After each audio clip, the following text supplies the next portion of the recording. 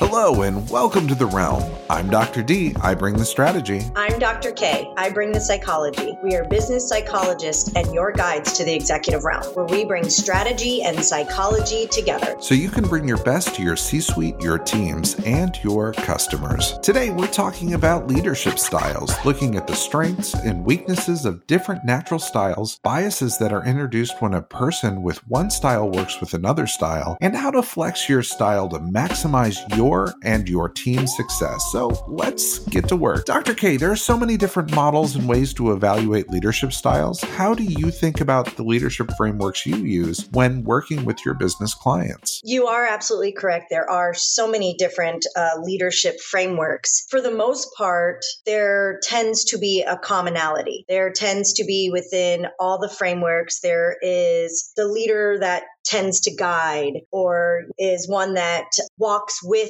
their employee instead of walking ahead of them. And there is the leader that tells everyone what to do, very transactional. This is what I need, you do it. Okay, that's the end of our relationship. And then of course there's always going to be the leader that's just kind of like, hey, do what you got to do, get it done, check in with me when you need. I believe that happens in all of the frameworks, even if there are different ways to phrase it, if there are different names to the frameworks or the different leadership styles within the frameworks. I believe overall it's very common throughout all the frameworks. So for me, it's working with how I better understand leadership styles. That way I'm giving more of an authentic self with my business client. There is a bit of a danger in applying a label to somebody's leadership style because people tend to then identify with that label and feel stuck maybe that this is who they are and they don't have the ability to flex or they don't necessarily recognize when they need to flex. What's really important to take away from any leadership style you're using is it is flexible. The labels, well, if you apply them to yourself and say, well, it's because I'm an autocratic leader, I have an autocratic leadership style, it's just who I am. Well, then you're missing the point of what the leadership styles are about. There are a lot of good frameworks, and you're right, they do have some commonality. It's the number of dimensions and the descriptions that go along with those. There's the transformational, transactional, laissez-faire, avoidant model. There's Goleman 6 that has 6 elements from visionary and coaching and democratic, pace setting, commanding. You have Lewin's model, which looks a lot like the transformational, transactional, laissez-faire. I think it's autocratic, democratic, and laissez-faire. And then there's the situational leadership style, which has 4 dimensions. So there are a lot of good frameworks, and I think it is important that an organization adopt a common language around leadership styles so that you can say, here's my natural style, here's where I flex when I'm stressed out, here's where I am really uncomfortable, so that when you're having a conversation, you can say, hey, it'd be great if you, in this situation, maybe went more democratic instead of coaching leadership style. The language is good, but the risk is that you adopt a persona and other people label you as a particular leadership style when everyone really flexes along these dimensions as they're working. Yeah, absolutely. And, there are some people that feel more comfortable in certain leadership styles for whatever reason, whether that's what they were taught or that's just their natural style. And there's always going to be someone from the outside labeling a leader. What's interesting is that if one person may say, oh, she's transformational, but someone might have had a different experience and all of a sudden it's transactional. So it's not just how you portray yourself, it's also how that person sees, how your employees see how you work. In the end, it doesn't really matter how they see you. It's being able to change to work with that person so that the work gets done, they feel safe, because some people work better with a transactional leader. Some people work better with transformational. Some people work better with laissez-faire.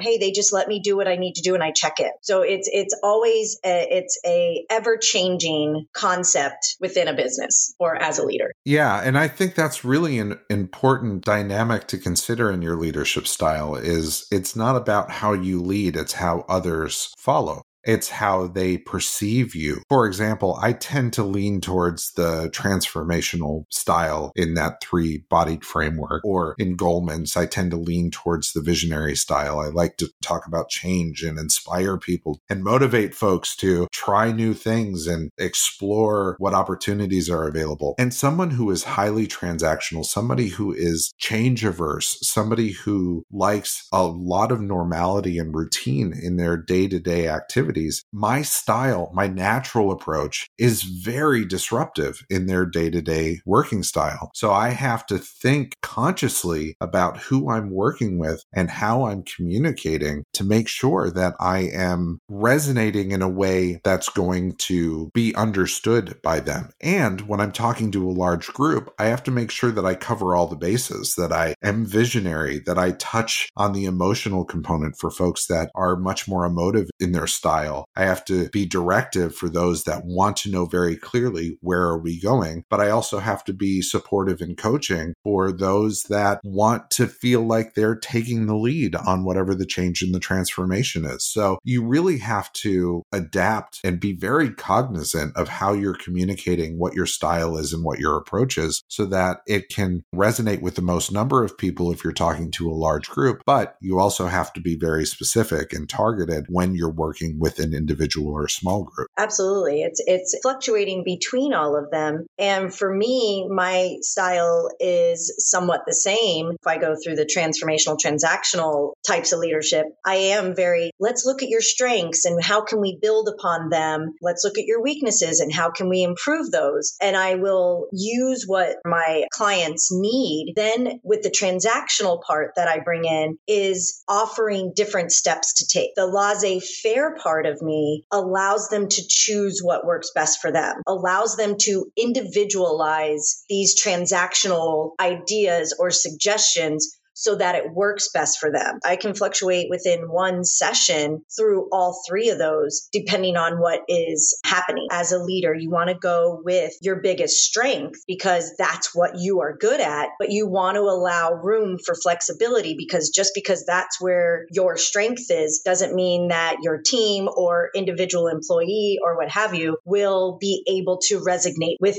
that particular style. So it's very important to kind of get an idea of what all the styles look like and then individualize all the styles to yourself while keeping what is more naturally your style. You can overuse a style. So if you tend to a laissez-faire approach to leadership and you step in when it's necessary, you can become too disconnected from the day-to-day operations, from the tactical, from the operational. People can think that you're not engaging enough, even though you might be well aware of everything that's going on within your team. Your style of delegating can be perceived as being far too hands-off. Somebody who is transformational can overuse the transformational element. And same thing with transactional. If you are highly transactional and you don't bring in your transformational, you can come off as being overbearing or a micromanager and not open to change, which is a risk for a leader. So understanding what your natural style is and what your natural bias is and being able to flex that based on the situation is certainly necessary. And it's a risk of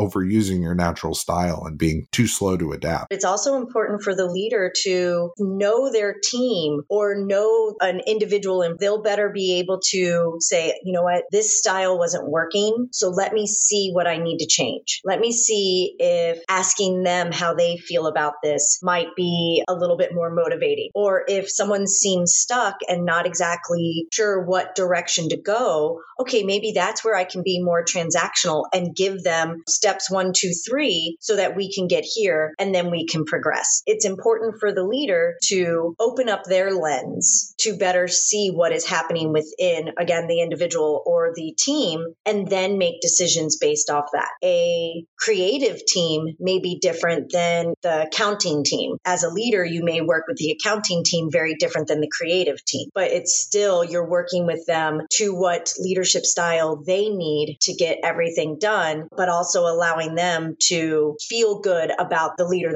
It's about clarifying what it is that you want to accomplish. It really doesn't matter what kind of team that you're working with in some regard, because you want to inspire, motivate, and set the direction. You then need to facilitate collecting information from people, and then you need to deliver results. And then you need to let people actually do the work.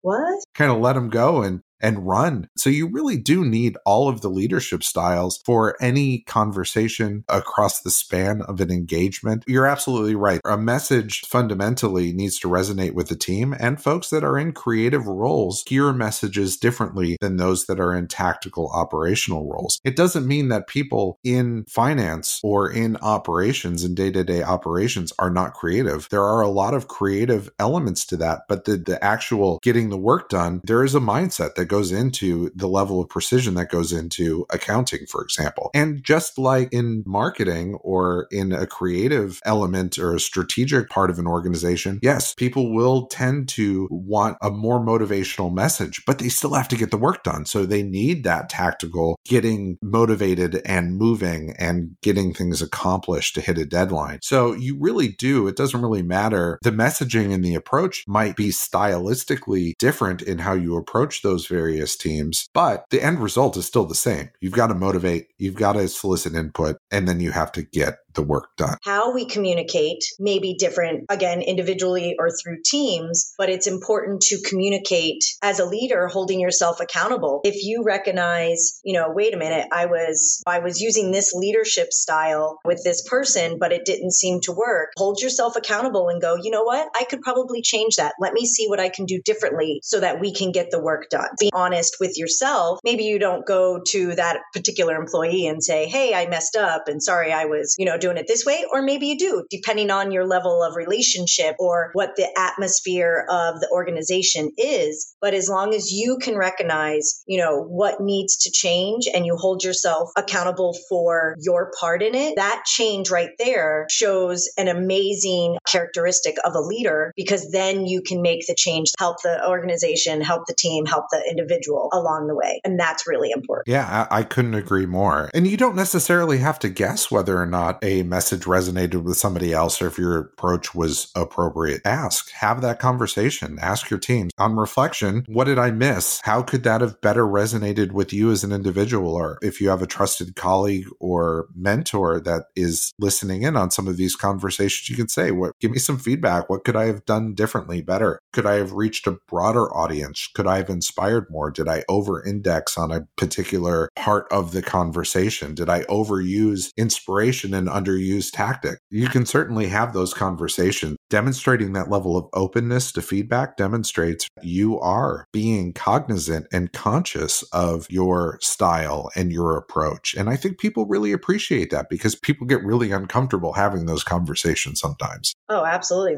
It's not fun to admit to your weakness or admit to your part. It's not always an easy concept to put out there. And it's not always easy for employees to be like, yep, that's exactly how it was. And it's not easy for employees to say, well, it could have been better spoken this way, or if you had gone in this direction, we might have gotten more. That's not always an easy conversation to have. However, it's an important conversation to have. And that shows rapport building or relationship building within an individual and a leader, a team and the leader. And then also within the team itself, being able to, hey, if we can communicate with our leader this way, we should be able to communicate within our team as well. It's important to flex your natural style, and it's important to flex to other styles. One of the things that I've observed over my career is that there tends to be some sort of style guilt, right? If you're in a culture that's highly transactional and you are a transformational leader, people sometimes feel guilty or feel bad about their natural leadership style because it's in conflict or it's so different from those that they admire. Same thing with a transactional leadership style. I've observed that a lot where people said, "You're so good at inspiring people or bringing people around to a new way of thinking, but I just don't have that ability." But everybody does have that ability.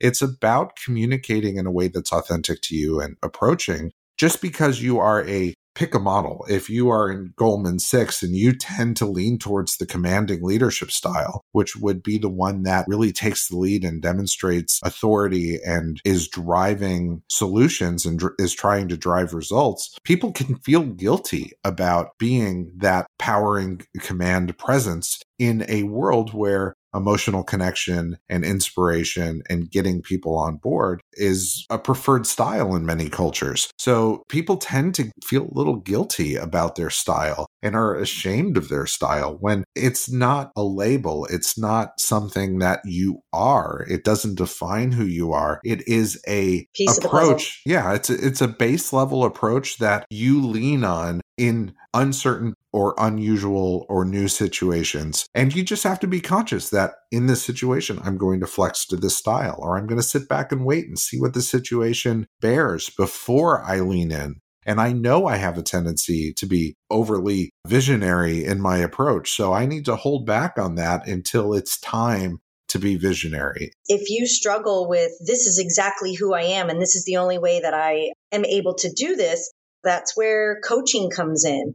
That's where finding a coach of leadership styles or someone that can help walk you through it. The power of having a professional coach come in and help to identify what your natural style is and your strengths that might be a characteristic of the other styles. The power in that can be amazing, can be overwhelming to where it can take you as a leader to a whole nother level. Just because you feel that this is exactly who you are does not mean that that is facts set in stone. No changes can be made. But you have to be willing to go, you know what? This is where I feel that I always am, but I kind of like some of these other characteristics of these other leadership styles, and I want to learn those. And that's when you bring in someone, you talk with someone, and you practice with that person. That's all part of the coaching is practice, and then you take it out into the real world with an individual employee or with your team. And you can practice those, and then it becomes more natural. It may be a struggle at first.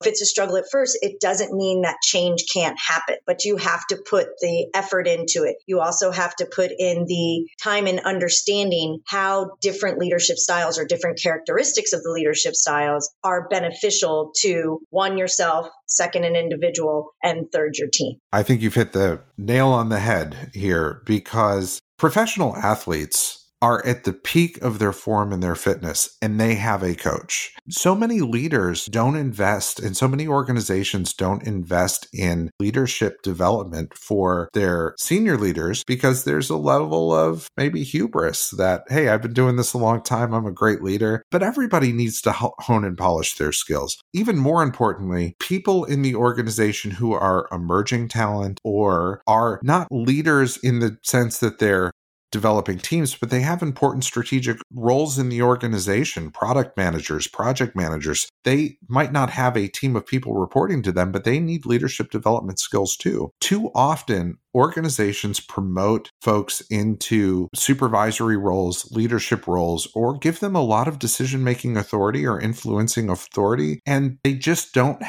haven't invested in the development of what the style is, how to influence people, how to bring people along. It makes so much sense to have a professional deliver that knowledge and that skill set, but more importantly, be an independent voice that is outside of the immediate culture and the immediate political influences within the organization to be able to have an objective perspective on situations that happen and give people the blunt truth sometimes that they need to hear that they might not hear from those around them. The power of a development coach, a leadership coach, an executive coach, a team coach, whatever you want to call it, is so powerful in an organization that it's just silly to me when leadership teams or leaders don't have them. Leadership development, an organization providing the resource to develop either an up-and-coming leader shows, one, for that leader, shows that they care. Two, allows room for an advantage for that leader to go many places within the organization. In the end, spending the money on the resources and providing this coaching for a leader can only improve the organization. I'm not the sports person,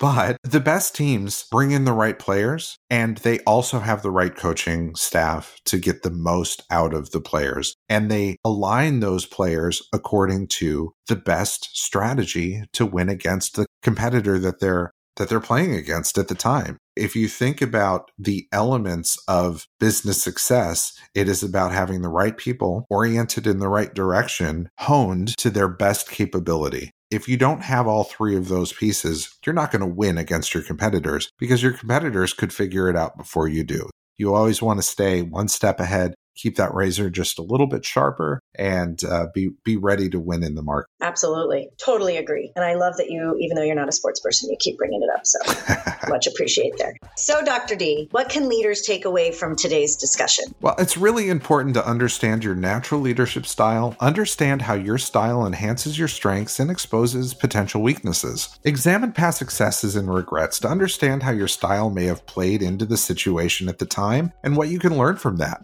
Get feedback from colleagues, peers, and team members on your style strengths and where your style may hold you back. Build strengths from related styles into your leadership arsenal. You can flex your style when the situation is right. It's important to remember your style is not a label. It's the way you use your tools to approach challenges and exert influence. And professional athletes have coaches. Business professionals should have a coach helping them to build and hone their skills. So who's yours? Find a coach who will give you insight, speak with candor, uncover biases and blind spots, and inspire introspection. So, Dr. K, what's on tap for next week? Next week, we will be talking about competitive strategy, what it means to think like your competitor, and how that thinking can drive personal and organizational growth. Huge. Excellent. Yeah, it's a fun conversation. Well, thank you for the conversation today, Dr. K. And to all of you joining us on this journey to the realm, thank you so much. I'm Dr. D. And I'm Dr. K. And we are looking forward to your next visit to the executive realm.